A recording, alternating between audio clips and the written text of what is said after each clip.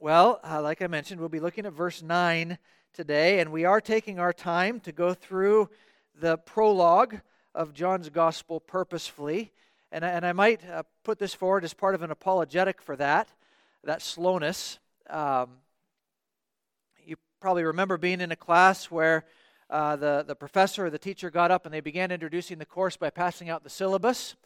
And maybe the syllabus was a little daunting, and you get to the end of it and you think, I don't think I'm ever going to be able to pull this off. There's so much work to be done.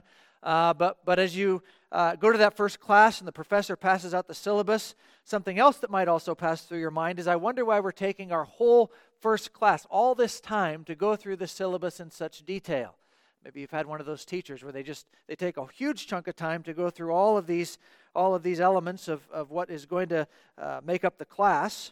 And at first we wonder why they would do that. Why do they take so much time to do that? But then as we get into the course, we realize that time was actually well spent, because as they took that time to go through what to expect and what's coming and assignments and all of that, it actually prepares us well for the significance of the content of the course that's going to come. Without having had that time to see where things are going, we might not have had the necessary overview in our own minds to go forward fruitfully in our studies. And in a way, that's how we can think of John's prologue to his gospel, as a kind of syllabus for what's to come. Because in the prologue, in these first 18 verses, John covers a great deal of what he's going to go through in much more detail as his gospel goes on. But he's giving us a little glimpses of what's to come, so that as we get into the significance of the content of what he's going to reveal to us about Jesus, we have some of these important truths already beginning to formulate in our minds. And we see that today, even as we consider some of the truth that's going to be here. John's giving us big pieces to have in place in order that the rest of what he says about Jesus will be ready to be properly understood and taken in. And so that's part of why we're taking this time to go relatively slowly through these first 18 verses. It's helping us to prepare for the bigness of the greater detail that's yet to come. And in all honesty, another reason why we're going slow is because this is just such extraordinary truth. It's just such amazing truth that's here about Jesus. In the beginning was the Word, and the Word was with God, and the Word was God. All of these glorious truths about Jesus, we just don't want to go so quickly through them that we miss the grandeur that's here. We love, like a good meal, we love to sit and appreciate the food of the truth that's here before us. So that's what we're going to do today. Take it for what it is. It's my apologetic for doing one verse, but that's what we're going to do. Verse 9. If you look at verse 9, I'll just read it again so we have it fresh in our minds. They were told the true light that gives light to everyone was coming into the world. So light, as we know from the verses that have come before this, John uses the term light to refer to the life that is intrinsic in Christ himself as the one through whom the world has been made and the one through whom the world continues to be sustained. So back in verse 4, for example, we read that in him, so in Christ, was life, and that life was the light of humanity. That there is nothing that's been made which has been made apart from Christ, verse 3, so that light of Christ which animates our existence, that's his power by which we, as Paul will say in Acts 17, live and move and have our being. And now in verse 9, John takes his introduction to Jesus from the heights of heaven and the recesses of eternity, as he's speaking about how this light is the life of humanity as it's been created by the eternal Word, Christ, from the outside of space and time. Christ is made and now sustains everything. But here John takes that understanding of Christ as the light of life, and he speaks about how that light entered into the reality of the world that's been made. And as we consider this truth, we can actually be greatly encouraged in what it means to understand that God's extraordinary purposes of grace have not just been to make the world through Jesus, but that Jesus himself would enter our world and minister to us the great grace that we need. So in that sense, we have this light from the outside now coming inside, which John will make very clear by the time we get to verse 14, where he talks about the Word becoming flesh and dwelling among us. But this morning we have our first taste of that as John speaks about the light coming into the world. And so what we're going to do is we're just going to take verse 9 and piece it out and look at the significance that John wants us to be able to meditate on here. And so, if you look at the first part of verse 9, the first thing we're going to see as John speaks of Christ coming into the world, the first thing we see is that John here refers to Jesus specifically as the true light. The true light.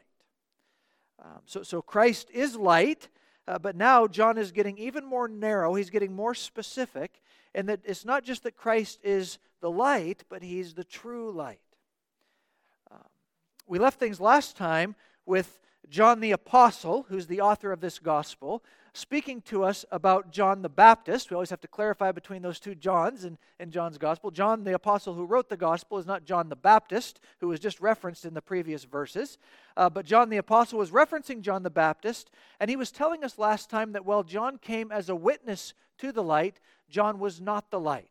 So we've already had some clarification going on as to the significance of the identity of Jesus. We saw how there's exclusivity with regard to Christ. Even John the Baptist, who in chapter 5 will be called a flame burning brightly. So John is witnessing, in a sense, as his own light to Christ. He's not the light, as John is defining things here. And that was important to distinguish because whether it be in the first century, like we read about in Luke chapter 3, or whether it be in the 3rd century, as we have with some historical details, there were some who were inordinately attached to John the Baptist, as if maybe he was the Messiah who'd come. But these things are clarified where John has said there's exclusivity here. Jesus is the light we're speaking about. It wasn't John. So he told us that last time. And now, John continues to make things even more clear as he dials in his statement about the exclusivity of Jesus further, where he calls him the true light.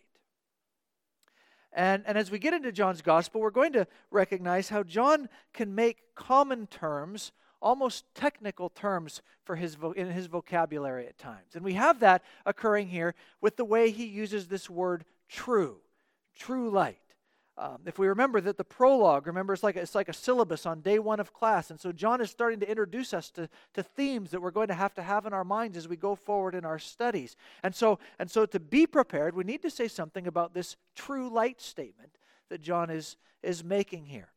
So just think through this with me. John's already told us that in Christ is life, and that life is the light of humanity. And also, John has already told us that John the Baptist is not the light. So John has been distinguishing. And here, John isn't finished clarifying this light idea yet as he speaks about Christ as the true light. And one thing we can know about this term that's translated true here, it does mean on the surface level exactly what we would expect it to mean, in that it means genuine. Right? It means to be distinct from false options. So this word is speaking to the realness and validity of Jesus as the light. So this does point to exclusivity again with regard to Jesus. Jesus is the genuine light. He's not a false light, but He's the light of life. And we remember how light and life are connected in John's gospel. Jesus is the one who brings genuine life to us, life that's actually everlasting and eternal and transcends even the boundaries of death. Which is exactly what we need to have clear in our minds as we keep going in this gospel, because we'll hear Jesus say things like He does in John 14, where He says, I am the way, the truth, and the life. No man comes to the Father except through me. He is the true light who shines the life of salvation upon humanity genuinely, exclusively. Only in Christ is that kind of light found. So in that sense, Jesus is the true light. No one else ever shines with the power to reconcile sinful humanity with a holy God. No one else ever shines with the power to transform us and bring us from a place of darkness to a place of light, to a place of hope, to a place of everlasting peace. Jesus is the true light in that sense. And John's emphasizing that again, and we appreciate John's concern to make sure that's very clear for us. It's a necessary reminder. In English folklore, there's this idea of a will-o'-the-wisp. Have you heard of this? Maybe you've run across this in reading. The will-o'-the-wisp, as the myths and stories go, the will-o'-the-wisp is a kind of ghostly light that travelers may see at night, and they'll especially see this ghostly light when they're passing through scary places like marshes or swamps. And as the stories go, this flickering light is said to appear. The will-o'-the-wisp appears. And as that pale light appears, it seems to be present to help guide travelers through these treacherous areas. However, this flickering light in the stories, it ends up leading travelers to their destruction. So it's a will-o'-the-wisp. It originated in Latin, where the name is translated as giddy light. It's a light that seems so happy and willing to help, but it actually leaves people in a place of despair by the end. The end is downfall and destruction. So we've got that kind of idea just in our literature. It transcends genres of literature.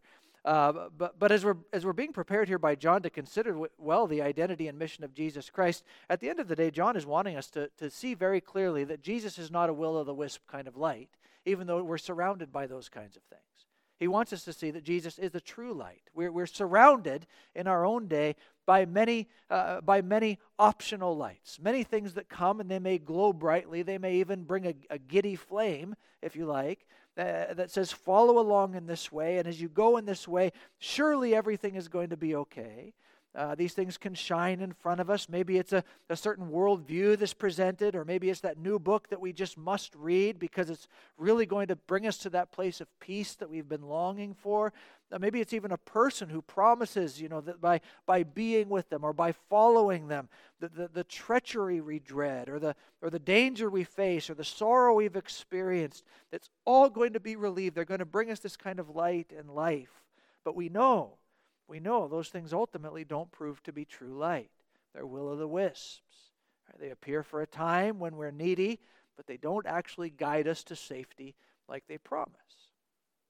And as we come to consider Jesus, John wants us to reflect on this truth that he's telling us about Christ. Jesus isn't a false light. Jesus is a true light. He's not a light that only shines brightly for a little while and then flames out, not leaving us in the place of life like he promised, but instead he is genuine and brings us the life that he promises without leading us astray. So he's the one who comes with this kind of genuine light, and we know from earlier that darkness cannot overcome. It's a victorious kind of light. And so in that way, as verse 9 begins, it begins with the call back. John is calling us back, maybe from those will-o'-the-wisps kind of lights to a true light. He's saying, consider this one who comes and genuinely possesses the kind of restorative, transformative, hope-giving power that we feel ourselves to need so badly.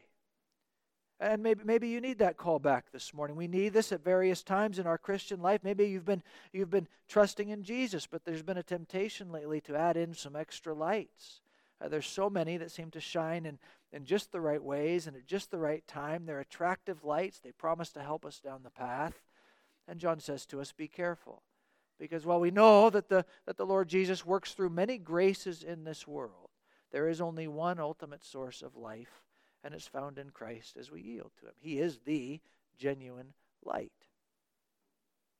So there's a sense in which true here means genuine. It means exactly what it seems to mean upon a cursory reading as we're thinking about the light of life that's found in Jesus. True means genuine in John's gospel. But that's not the only way this term translated true is used by John. It's not the only way, because while we can understand Christ as the true light in terms of being distinguished from false lights, we also are brought to see that Christ is the true light in the sense that he fulfills former lights. So this word true, it also has a sense of ultimate attached to it, the Greek word that's used here. Right? So for example, by the time we get into John chapter 6, Jesus can speak about being the true bread from heaven. The true bread from heaven. And he's speaking about this in the context of referring to the bread, manna, that God provided for his people while they were in the wilderness wanderings after Egypt. And if we think back about that story in the Exodus, manna was true bread from heaven. Manna was true bread. It accumulated on the ground every morning. The people of Israel collected it. They ate it. It sustained their life. It was true bread. It was genuine food from heaven. But see, true has another sense in that it can also point to something ultimate. Jesus is the true bread from heaven, and that Jesus is ultimately the one who comes down and brings life to us, delivering us from the bondage of sin, from the condemnation of death through the cross. He's the true bread, and that through him we are ultimately sustained for life. So in that sense, there's ultimacy. Manna was true bread from heaven. We could say that. But here Jesus comes along and speaks in ultimate kind of terms about the sustenance he provides for us in our time of need. Right? Or take what Jesus says in John 15, where he's the true vine. Right? Well, in the Old Testament, the Lord refers to his people Israel as his vine. Israel is uniquely selected by God. His promises are there to Abraham, and he has this chosen people. He speaks of them as a vineyard planted on a fertile hill in Isaiah 5, or a vine brought out of Egypt and planted in good land in Psalm 80. The people of Israel were the vine of God, brought out of captivity to bear fruit. Jesus comes and he says, I am the true vine. It's not that Israel was the false vine, but Jesus is the ultimate, the climactic one. The fullest expression of God's fruit-bearing purpose is found in Jesus. Right? So true has more than just a sense of genuineness attached to it. It also has this ultimate sense attached to it, which we then need to take and understand the statement about Jesus being the true light. So now if we're thinking in this ultimate kind of way, Jesus isn't the only light from God. Just say that, and now let me explain. For example, we read in Psalm 119, verse 105, your word is a lamp to my feet. Maybe you know this verse. And a what? And a light to my path. Right? So the revelation of God in our Bibles is a light from God. It reveals God's path of life to us. It reveals God's truth to us. However, Jesus is the climactic light, the ultimate light, the truest form, the final ultimate form of God's revelation to humanity is found in the person of Jesus Christ, to whom the Scriptures are always witnessing from the very beginning. And so again, this ultimate sense is here as John brings us to consider not only the uniqueness of Jesus as genuine light. He's not going to lead us astray. His light is real, and it will bring us to life. But he's also ultimate in that the revelation of God is climaxing in him. The purposes of God are climaxing in him. What God has promised to do for his people is reaching its highest expression in the person and work of Jesus Christ. His teaching, his providential care, his death and resurrection, of course. This is where genuine, real life is found in a climactic way. And so with that, as we get into John's gospel, which is something we're going to encounter again and again, we do have this immediate inclination that we're being introduced to this one that allows us to stop searching. Right? To find the kind of illumination that animates our existence and leads us to a place of true life that even transcends death's dark claims on us. To find that kind of illumination, we need to look no further than the life that is promised through Jesus. He's ultimate. And that's something that's important for us to consider well, especially as we remember John's Gospel's priority is that we would believe in Jesus. His goal, as he says at the end of the Gospel, is that we would believe in him, have life in his name. That's the direction John is pointing us. And we get partway through the Gospel maybe, or even maybe partway through our Christian life, this can happen. And we start to wonder, am I missing something? Is there a piece that's not there that I need to add in? Is Jesus really the fullness? Is he really ultimately what I need, full stop? And as that kind of question comes into our minds, we can go back to a place like this and remember, oh wait, Jesus is the true light. He's the ultimate revelation and source of life who offers everything to us. This kind of a temptation to think we might need to add things into Christ to really be whole and full, this is something that Paul addresses in his letter to the Colossians. They're thinking, maybe I need to add in some special diets, some special religious days, some special religious practices to really have the fullness of the Christian life. And we can think in categories like this. To really live the full life, I need to have this piece added in and that part added in. And what is Paul's great burden to the Colossians? It is that Jesus is absolutely supreme, and that in him you're completely full, you're completely free, you're completely forgiven, and there is no one else or nothing else that you need. And John's getting at that right here. In Jesus, we have the ultimate revelation of God, which brings us from death to life. And so true has that sense as we think about it here. Which is why, of course, we can sing the lyrics that we sing even as we started the service today. So onward to eternal glory, to my Savior and my God, I rejoice in Jesus' victory. And then what's the next line? It was mostly done on the cross. No. It was finished upon that cross. Complete, total, ultimate work is done. I need look no further, and I need not be distracted by any alternative lights, as seemingly friendly as they may be. Okay, so Jesus is the true light. That's the first part of verse 9. Now, let's keep working through the verse, and we see that Jesus, the true light, he's also described here as the one who gives light to everyone. And that's not a new idea here for John in the prologue either. John is the main here, though. When John is speaking here, I'm sure we get it. And it is worth just mentioning here, though, when John is speaking here of Jesus giving light to everyone, he's not speaking about a kind of universal salvation, that just everyone is going to be saved, and it doesn't matter what we believe or anything like that. In fact, the next set of verses is going to make it very plain that it's not enough just to think that we're from the right family, or we hold some of the right thoughts, or we have the right desires. No, belief in Christ is something that we come to as God grants us this new life. So John's not speaking here about universal salvation. Instead, he's referring to what we've already touched on in earlier studies, and that Jesus is the light of life who animates all humanity. And we've seen that already. We've talked at length about it.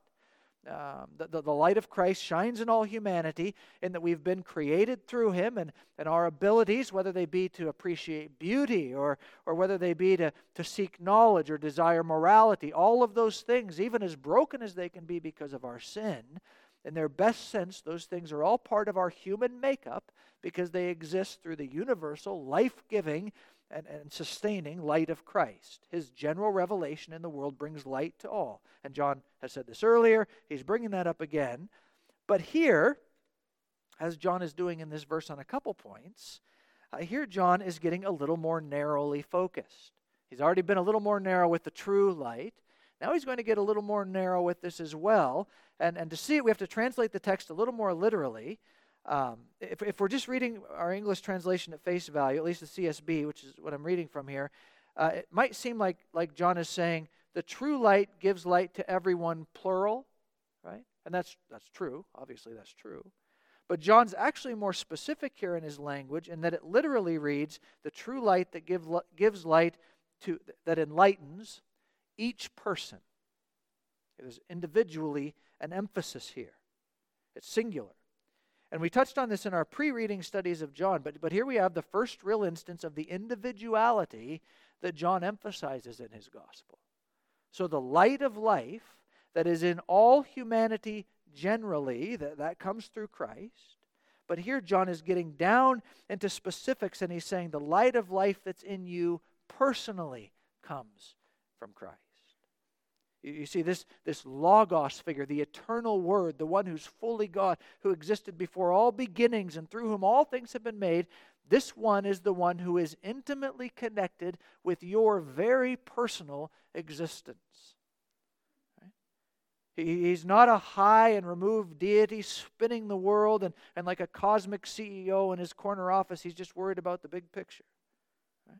No, you breathe, you think, you have activity in your conscience, considering good and evil, right? You appreciate beauty, all because the light of Christ shines in you personally, each person without exception. He's not far off from you. He's animating our very existence. He knows us. He gives us life. This is the light of whom John is speaking. And this, again, is helpful for us because we can easily think in religious categories that are so impersonal. Sometimes we can be thinking that Jesus is a figure to consider if I'm going to be a Christian, this figure I need to think about. Or Jesus is the king of God's kingdom whom I follow as a Christian. Jesus is the teacher. Jesus is the Redeemer. He died for all who will believe in him so that we can have eternal life in his name. All of those things are true. All of those things are theologically accurate, all confessionally sound for a person of the Christian faith. But we can think about those things so religiously rather than intensely personally. And so John says, the light in you personally, like the last breath you just drew, the thoughts that you're presently able to formulate and process and think, the strength for those thoughts, all of that comes through Jesus for you. He's the light of every single human life. Mine, yours. Right? We're not being introduced to a disconnected religious figure in John's gospel. We're being introduced to the one who is responsible for you waking up this morning. Which in some of our, and we won't take time to go down that path because we did. Right? It's intensely personal. And we won't take time to go down that path because we did a couple sermons ago. But you just think about what this means for the uniqueness of the image of God in each person. The uniqueness of the fact that we're made and animated by the Lord Jesus himself. Each person you interact with, the annoying person in the office, to the person that you have great affection for, to the person you pass on the street who's struggling in all the difficulties that we see before us, made in the image of God, animated by the life of Christ, gives great value to all of those things. Right? So there's an intense personal nature that's represented here. And then, of course, the truth that Jesus is intimately engaged, it only gets more emphasized in the last part of this verse where we're given this great big truth where the light was coming into the world. The light's coming into the world. So he's not staying far off, but he's coming in. So let's think about that now. The true light, we've got categories for that. The true light, the genuine and ultimate light, right, that gives light to every person. So the one who animates the entirety of our existence was coming into the world. Okay, this is where things are going to become even more extraordinary in terms of understanding Jesus. And partly we're going to have to save some of this discussion for verse 14, when we're told that the Word became flesh and dwelt among us. We'll talk about things at great length there on a few different points. But we do see how John is moving from speaking about the pre-existent Christ and all his heavenly and creative glory. In the beginning, the Word was already being. Remember that? He is God himself. So all that glory from before creation, now John is moving in as the light enters our existence. In fact, he comes into the world. And we need to say something about the term world, because again, with John the Apostle, he writes in ways that make common terms almost technical terms. And that's the case with this term world. So while world can have a general sense attached to it in one or two places in John's gospel, like in the end when he says there are so many things written about what Jesus did where every one of them to be, or there are so many other things that Jesus did were they all to be written, that the world wouldn't be big enough to hold all the books. Remember how he says that? So there's world thinking just like about the bigness of the world. There's one or two cases where the word shows up with that kind of neutral big meaning.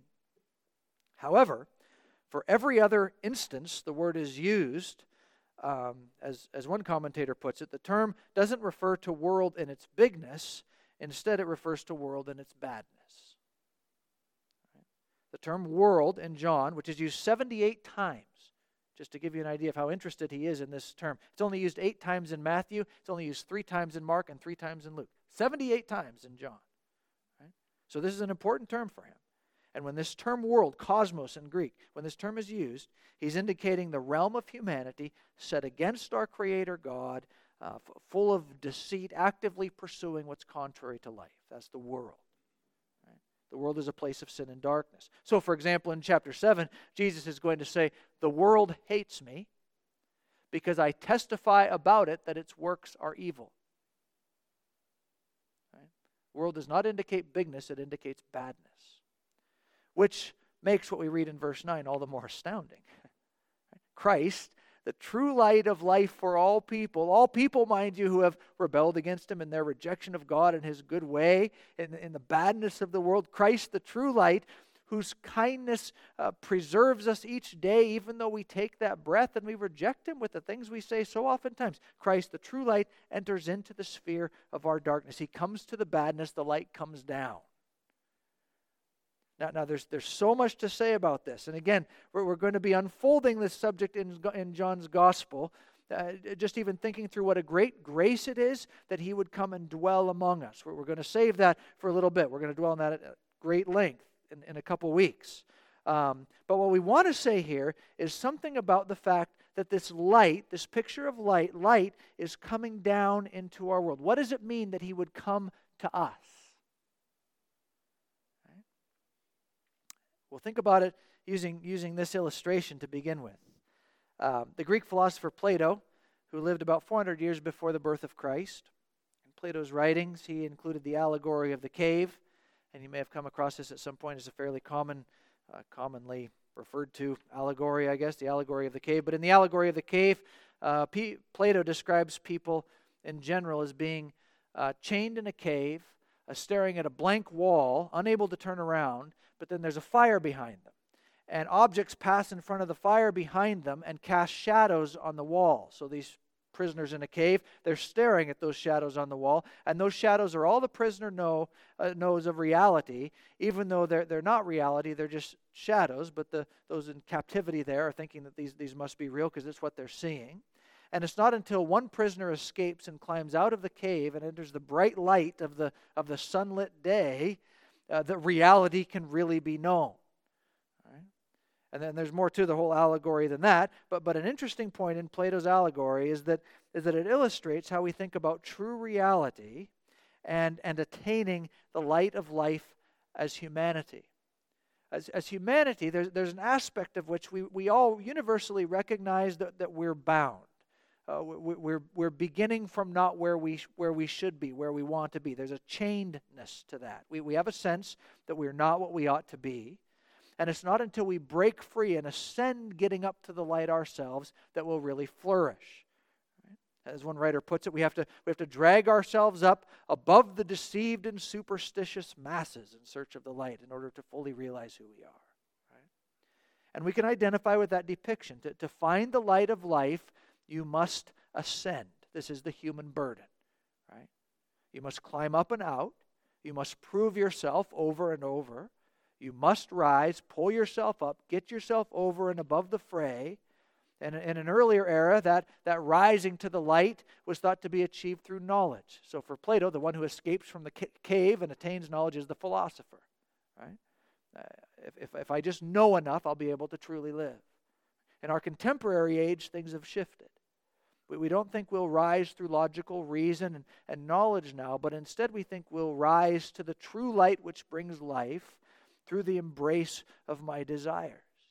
Right? If I just live how I feel myself wanting to live, and if others have the sole responsibility not of teaching me or redirecting me, but if others will only support me in my pursuits of embracing what I feel to be right for me, then I will find the light of life. That's where we are at the moment.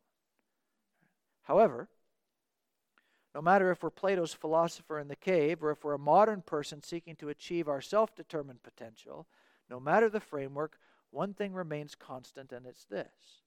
We're working so hard to be going up. We must be rising. We must reach. We must lift. We must prove. You just think of all the language that can be around. We must ascend, achieve, be heard, produce, appear very high. We need to stretch to attain all of that. But how has all of that gone for us? If I can only rise to the fullest expression of what I feel is best for me, then life will be found. How has that gone? In a word, badly. Right? We're no better off as humanity than we ever have been. Still bloody war, still broken lives, still human trafficking, still death upon death upon death, still darkness. Right?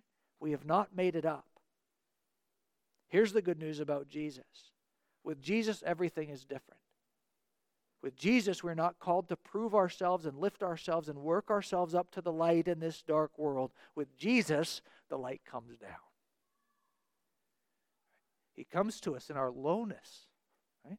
He comes to us in our shame. He comes to us in our confusion. He comes to us in our lostness. He comes to us in our sin. He calls us to get lower, recognize and achieve, but he calls us to humble ourselves. He actually calls us to get lower, recognize the lowness that is true about me, and turn to him and find rest and find life because of what he accomplishes. He's the one, a few verses down, who gives us the right to be children of God. We don't climb and gain that right. He's the one who grants that gift to us. And so with Jesus, we see that everything is different. With Jesus, life is found not because we climbed. With Jesus, life is found when we say, oh, I'm very low, but I see you, Lord Jesus, are the one who's come down here to rescue me. This is what makes following Jesus different than every other religion in the history of the world. And for this reason, it's the only one that can ever make ultimate sense when we're honest about our own condition. We find life in Christ because life comes down and rescues us. We don't climb up because we can't climb up. He descends. And we have an awareness, don't we, of how contrary this is to our normal mode of operating as humans. Right? I want to be the one who rescues me. Yeah? And part of that is my proud, stubborn heart. And part of that, as we think about it, is because you may be in a place where you've never really had anyone come for you before. The people who should have come for you hurt you. People who should have come for you left you. The people who should have come for you failed you. The people who should have come for you lied to you. And so I will be climbing out of the cave by myself. Thank you very much. Except we can't. No matter our efforts, the darkness of this world grips and grips and grips and pulls us down. And though we climb and climb and climb, we cannot ascend to life. But Jesus, in whom is life, and that life is our light, in Jesus, the light comes down to us. And He comes for us, not failing us, but He comes for us, keeping the word and promises of God perfectly, descending even all the way to the cross, so that all the wrongs we've ever done are wiped clean. And as John will say in the next section, we're actually brought into God's own family as His children. We're at peace. We're assured of eternal life, never again to be dominated by the grip of darkness. We'll face darkness, but it will never be the dominating force that overcomes us again. So I wonder this morning if you've never had anyone come for you before. We see this in Christ. The light comes into the world. He comes for you and He rescues all who will trust in Him. And Jesus so secures you that in John chapter 10 He says, I give them eternal life and they will never perish and no one will snatch them out of my hand. Total security for life eternal. The true light that gives light to every person was coming into the world. We don't climb up, we can't. But praise God, He comes down and gets us. Let's pray. So, Father, we pray that we would be renewed in this truth and be given comfort by this truth. The fact that while we feel our own weakness and inability, the one who exists in eternal glory, who stands outside of all space and time, bringing everything into existence, He's the one who's come down to rescue us. And as we trust in Him, we find the one who not only promises life, but is powerful enough to bring us to that sustained and secure place of new life, renewed life, transforming life, and a life that actually exists beyond the reach of the grave. We praise You for that, and we ask that we would be trusting in Jesus all the more today, ultimately for His glory. Amen.